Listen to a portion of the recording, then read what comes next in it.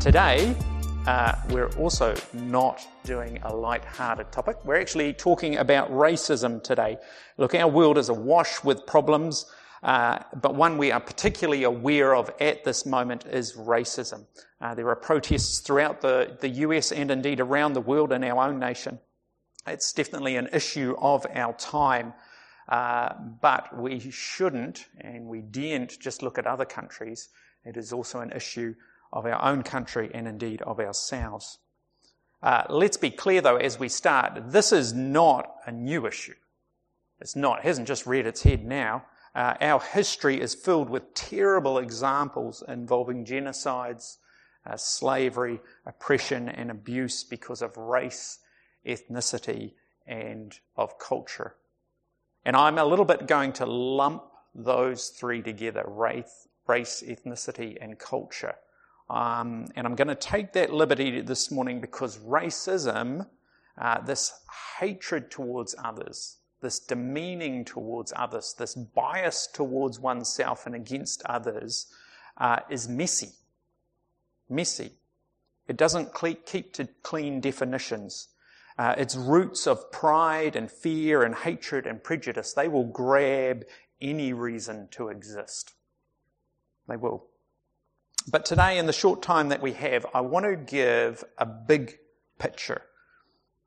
A big picture because I firmly believe it is God's picture and the picture He is calling us into and to live from as His ambassadors in this world. And this morning, I don't want it to ever seem like I'm ignoring the differences that are between us. There are differences between us. Absolutely, they are. But I actually want to focus on what we share, on our oneness, as I've termed it this morning. Because yes, while they are big problems, and we want to actually look at them and look at the issue of racism, we actually have a lot in common, a lot that we share, and it's there that we can work from and actually deal with this problem. Amen? Right, well, let's get into it. So, the way I want to go about this, I have 6 points. And they are that we have one maker, one ancestor, one sin, one saviour, one mission, and one future. And truth be told, I came up with a lot more ones as well, but then I had to limit myself to 6. And as I said, I'm trying to paint a picture, the big picture. And I think these 6 points cover the big picture pretty well. And I want this connection, this picture to come through because it paints God's plan, God's big plan for us. And there's going to be a question here. Are we on board with His plan? Because if we're not, well, then we've really got something to work out, don't we? Because there's serious ramifications to that. And brothers and sisters, I want to be clear.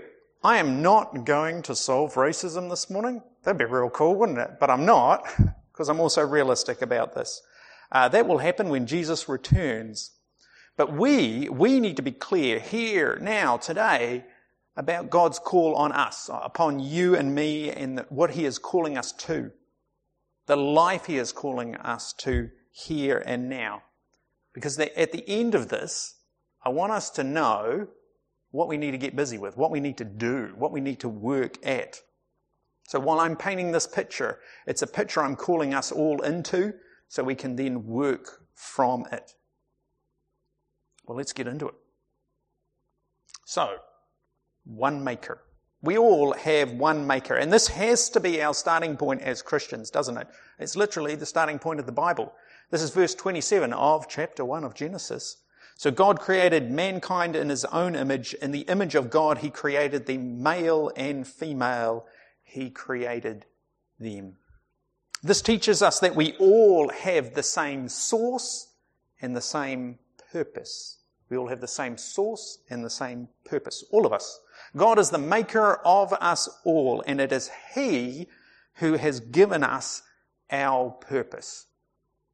Whether we've come up with other purposes, that's another question. But He has given us a common purpose for us all.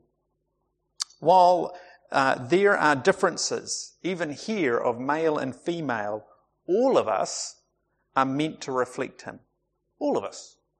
That is our purpose, to reflect Him. And this has obvious application to the issue of racism. Before any divisions can be drawn between us, we have a common source and purpose which trumps everything else. It is foundational, more foundational than any differences. You know, I have the same source as a 3-year-old girl living in Manila or an 80-year-old man living in Uganda. We have the same source, the same maker. And we shouldn't let go of that fact. Likewise, all three of us, while probably very different, I don't know if you've met many Ugandans, they're a lot darker than me. And I know I'm a bit pasty. But whatever our parents say that we should be, whatever our culture says that we should be, whatever our country says that we should be, whatever social media says that we should be, we all actually have a foundational purpose. The 3-year-old girl in Manila, the 80-year-old man in Uganda, me, you, all of us. It's already given to us. It's just whether we know it. We will do different things and have different roles, but our main purpose, our foundational purpose, is to reflect God.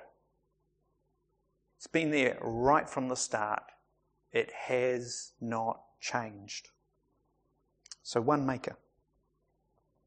And this leads to our one ancestor and one sin. And yes, I'm going to deal with these together, partially because they go together and partially for the sake of timing.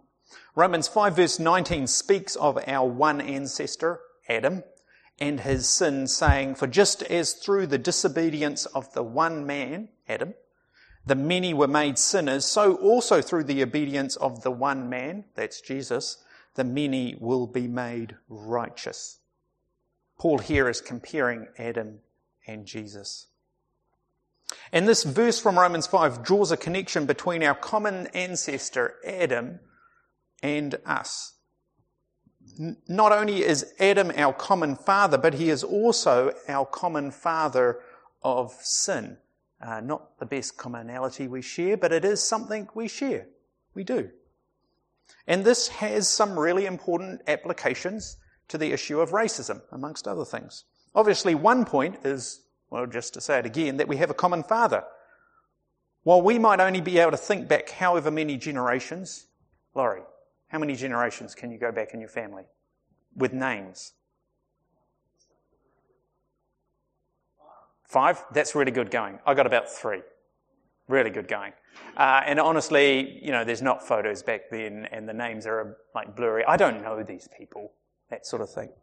But we have a common father, Adam. Hello. Which means that we're not that far apart. And look, I know it's a cliche to say, you know, things are only skin deep. Well, actually, when it comes to so many of our differences, especially around racism, actually the differences are only skin deep. What we share in common is far, far more fundamental.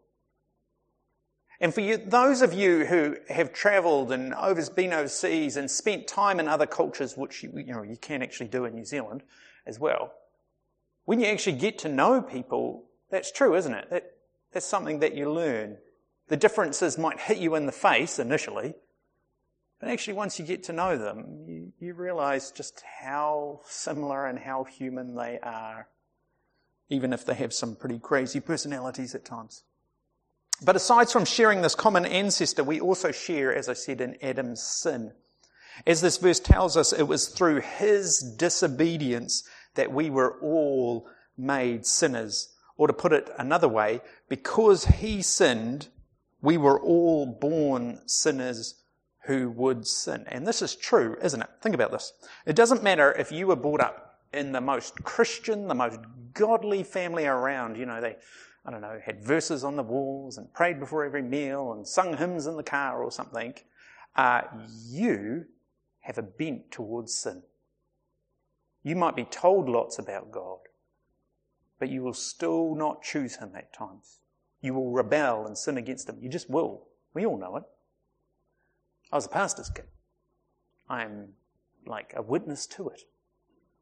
But even if you grew up in the most unchristian of family, where God's name is taken in vain, and his ways were never spoken of, well, yeah, you're a sinner.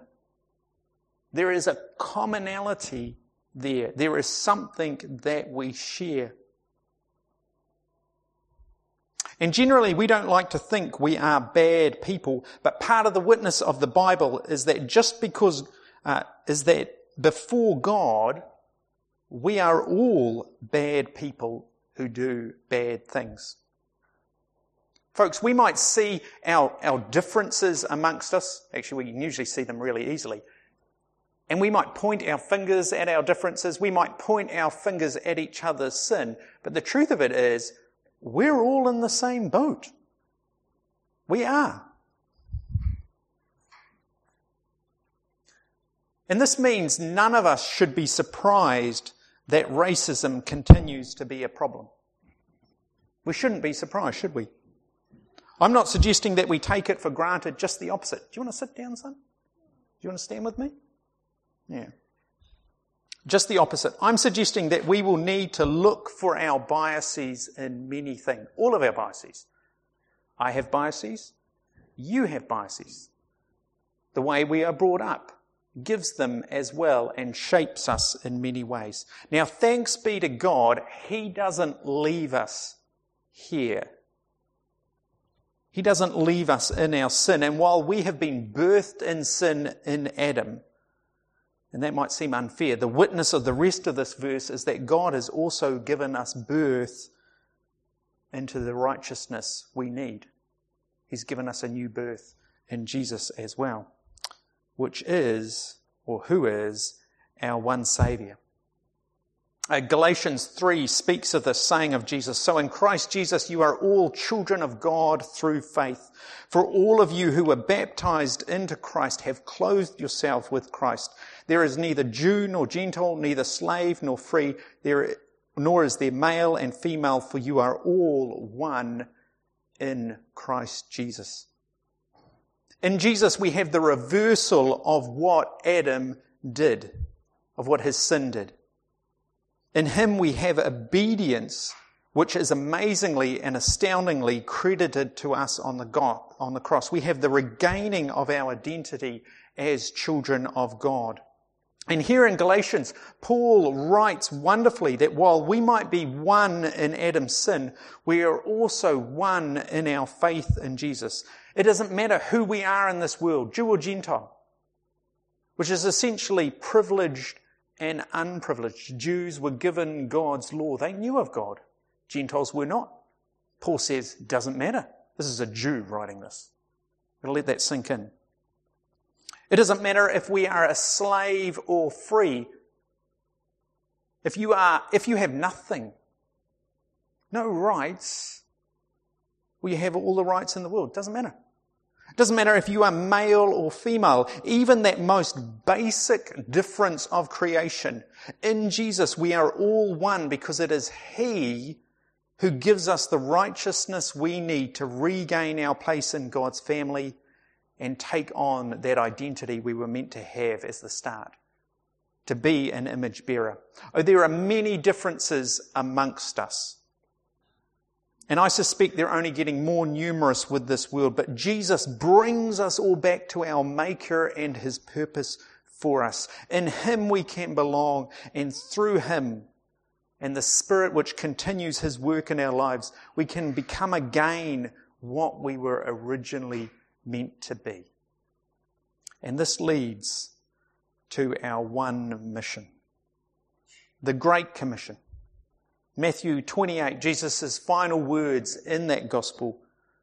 Then Jesus came and said to them, all authority in heaven and earth has been given to me. Therefore go and what? Make disciples of all nations, baptizing them in the name of the Father and of the Son and of the Holy Spirit, and teaching them to obey everything I have commanded you. And surely I am with you always to the very end of the age. Jesus' earth, if you look at the distance he travelled in his life on earth, was quite small. I mean, he's largely walking it, let's be honest. But he didn't travel great distances. except that he came from heaven to earth and to a cross and to the grave and out of the grave again. I mean, that's a pretty big distance, isn't it? And then he passed his mission on to us. All authority in heaven and on earth. That's all authority, I'm pretty sure. I'm telling you, go. There is nowhere that is too far away. There is no one that is too far away. Go and make disciples. Go and share the good news with them. Go and bring them into this kingdom that they can have fullness of life, that they can be image bearers in me.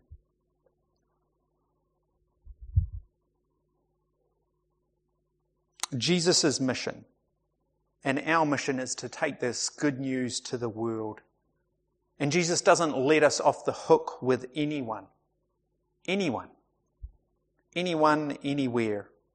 You know, I believe that generally the people of one culture, I'm talking about my belief here, so just take it as that, but generally the people of one culture are the best positioned to take the gospel to that culture.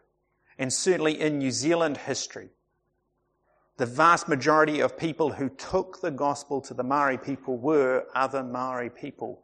But let us not forget, someone overseas heard Jesus' call, left it all behind, got on a boat, almost inevitably in their minds saying goodbye to everything they knew, never to return, and set off to the far end of the world, and how good and right that they did.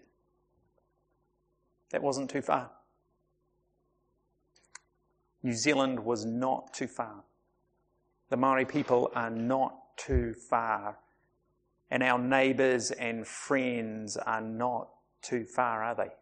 Everyone, everywhere, this is the mission we are given, and we can't ignore it. Which leads to our one future. The one aim that God is working towards. Revelation 7:9. After this I looked, and there before me was a great multitude that no one could count, from every nation, tribe, people, and language, standing before the throne and before the Lamb. They were wearing white robes and were holding palm branches in their hands. This is God's end game. I know we have many things that we work towards in our lives, but this is what God is working towards. This is his goal. That what started with Adam and Eve and that was then lost will be regained, but with a lot more people. So many people that you and I would give up counting them. People, we are told, from every nation, tribe, and language.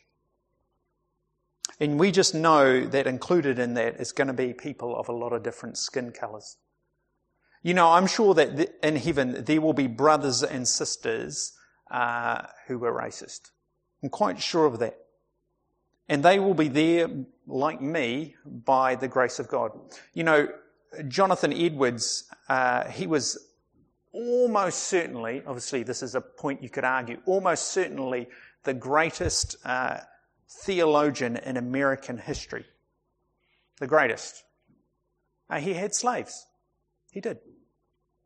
He had one called Venus, we know. And it's a really sore point. It doesn't change the fact that he was an amazing theologian. He did change. He did over the course of his life. And particularly his son.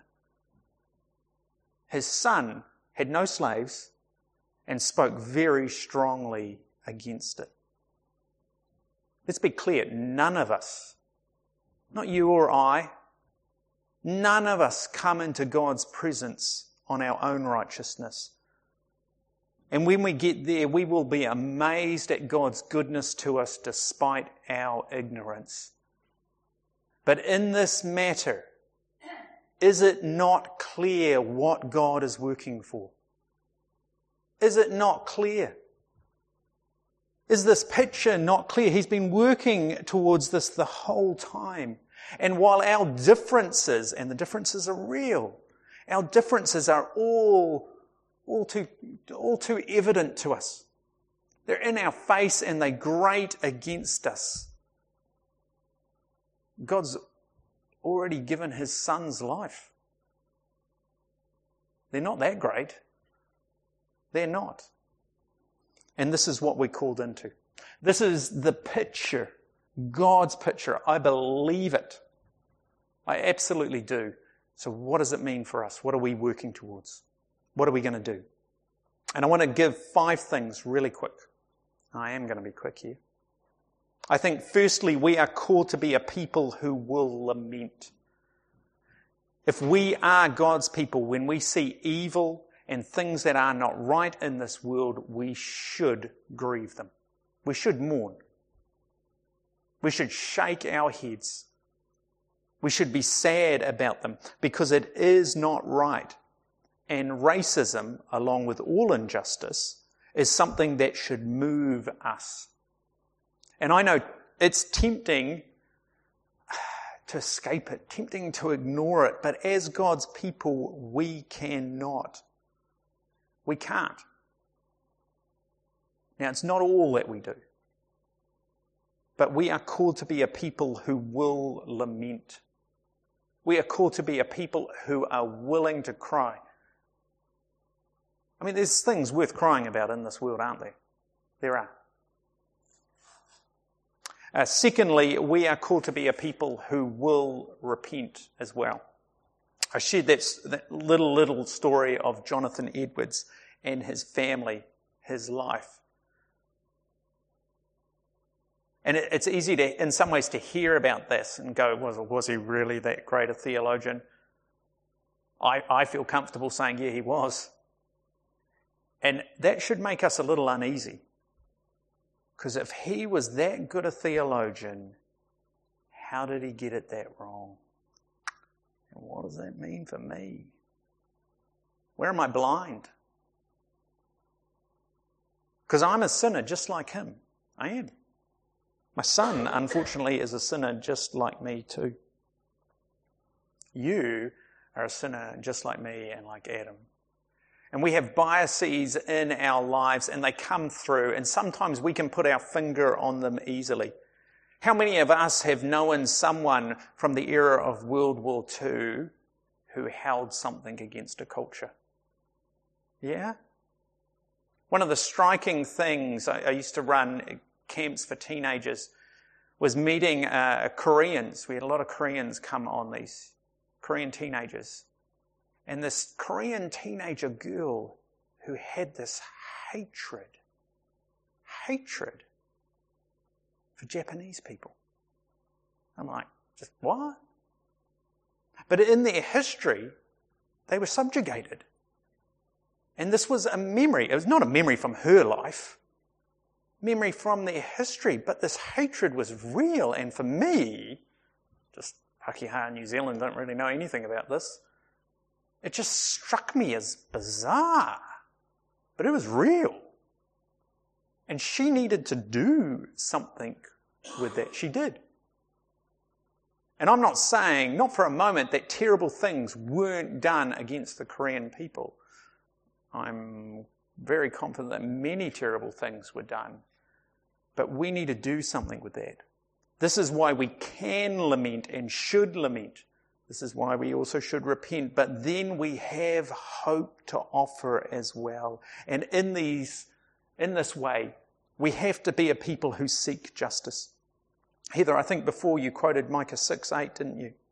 Which says, "He has shown you, O mortal, what is good, and what does the Lord require of you? To act justly, to love mercy, and to walk humbly with your God."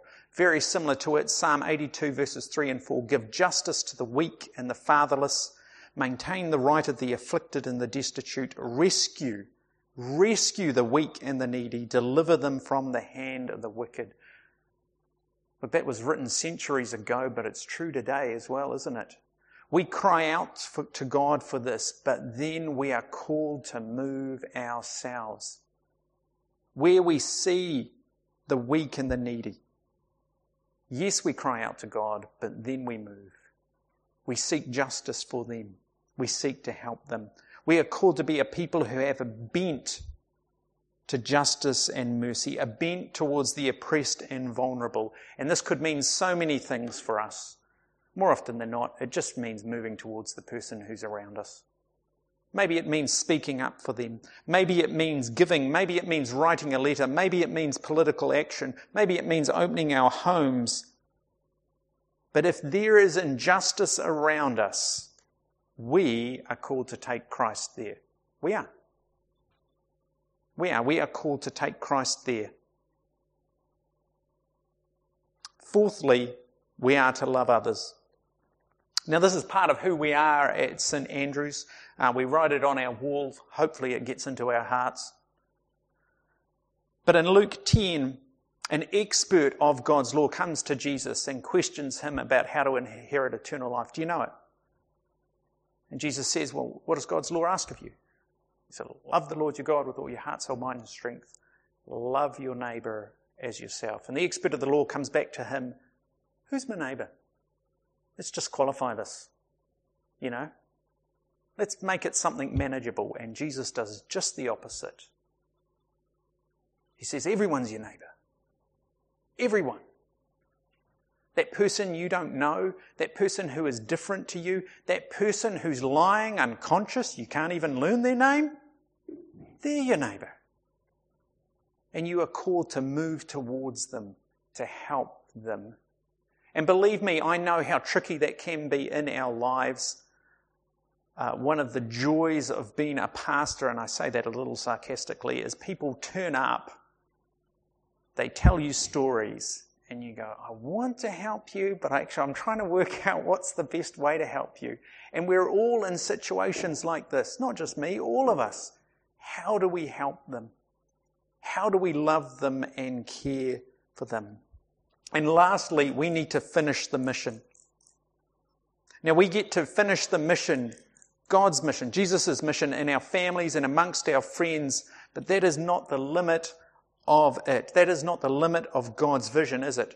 Jesus' mission was to bring us back to God that we might have fullness of life, and this means holding Jesus forth to all people. At one stage, Peter the apostle, remember this is the guy who got up and spoke after the day of Pentecost. At one stage, Peter the apostle withdrew from fellowshipping with Gentile Christians, and Paul, a fellow Jew, called him out. He said, Peter, that's not right. You can't do that. Yes, those are your fellow Jews and fellow Christians, but so are these Gentiles. And Christ is more foundational than your Jewishness. If you put your Jewishness before Christ, you are denying Christ. Can you imagine being there when Paul did that? Wow. Thank you, son. That would have been quite something. Paul was calling Peter a hypocrite. And so if you ever feel hypocritical in your faith, hey, you're in good company. Which is a strange encouragement. But we are called to live out the fullness of what Christ has done for us, that all people might know that our Saviour is their Saviour as well. In another place in the Bible, in Colossians 3, I believe, Paul says something similar to the Galatians reading I read before. He talks about how we're all one. And he describes, again, Jew and Gentile, we're one in Christ. And then he throws in two strange ones. He says barbarian and Scythian. They're not opposites. These are both two cultures, two people groups who were brutal. One of them was known for scalping people. And here is Paul saying them, you're all one. At church, you're all one. This oneness, this is what God is working for. We see a tiny bit of it here on Sunday. Tiny bit of it. I know we're a pretty white congregation. I know.